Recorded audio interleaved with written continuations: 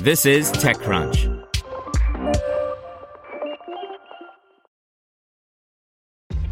This episode is brought to you by ShipStation.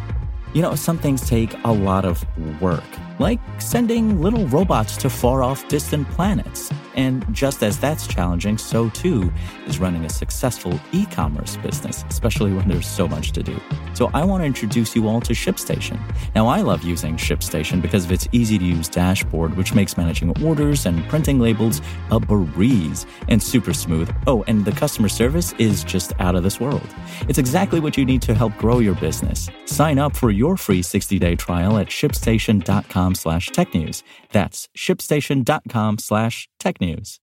OwnBackup lands $50 million as backup for Salesforce ecosystem thrives. By Ron Miller. OwnBackup has made a name for itself primarily as a backup and disaster recovery system for the Salesforce ecosystem, and today the company announced a $50 million investment. Inside Partners led the round with participation from Salesforce Ventures and Vertex Ventures. This chunk of money comes on top of a $23 million round from a year ago and brings the total raise to over $100 million, according to the company.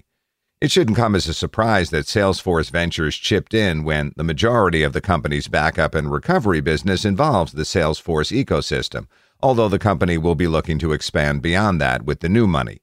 We've seen such growth over the last 2.5 years around the Salesforce ecosystem and the other ISV partners like Viva and Encino that we've remained focused within the Salesforce space. But with this funding, we'll expand over the next 12 months into a few new ecosystems, company CEO Sam Gutman told TechCrunch.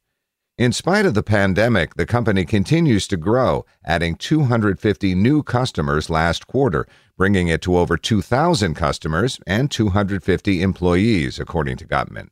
He says that raising the round, which closed at the beginning of May, had some hairy moments as the pandemic began to take hold across the world and worsen in the U.S. For a time, he began talking to new investors in case his existing ones got cold feet. As it turned out, when the quarterly numbers came in strong, the existing ones came back and the round was oversubscribed, Gutman said. Q2, frankly, was a record quarter for us, adding over 250 new accounts, and we're seeing companies start to really understand how critical this is, he said. The company plans to continue hiring through the pandemic, although he says it might not be quite as aggressively as they once thought.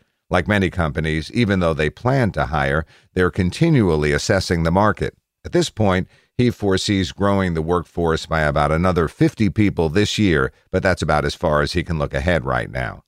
Gutman says he's working with his management team to make sure he has a diverse workforce right up to the executive level, but he says it's challenging. I think our lower ranks are actually quite diverse, but as you get up into the leadership team, you can see on the website, unfortunately, we're not there yet, he said. They're instructing their recruiting teams to look for diverse candidates, whether by gender or ethnicity, and employees have formed a diversity and inclusion task force with internal training, particularly for managers around interviewing techniques. He says going remote has been difficult, and he misses seeing his employees in the office. He hopes to have at least some come back before the end of the summer and slowly add more as he gets into the fall, but that'll depend on how things go.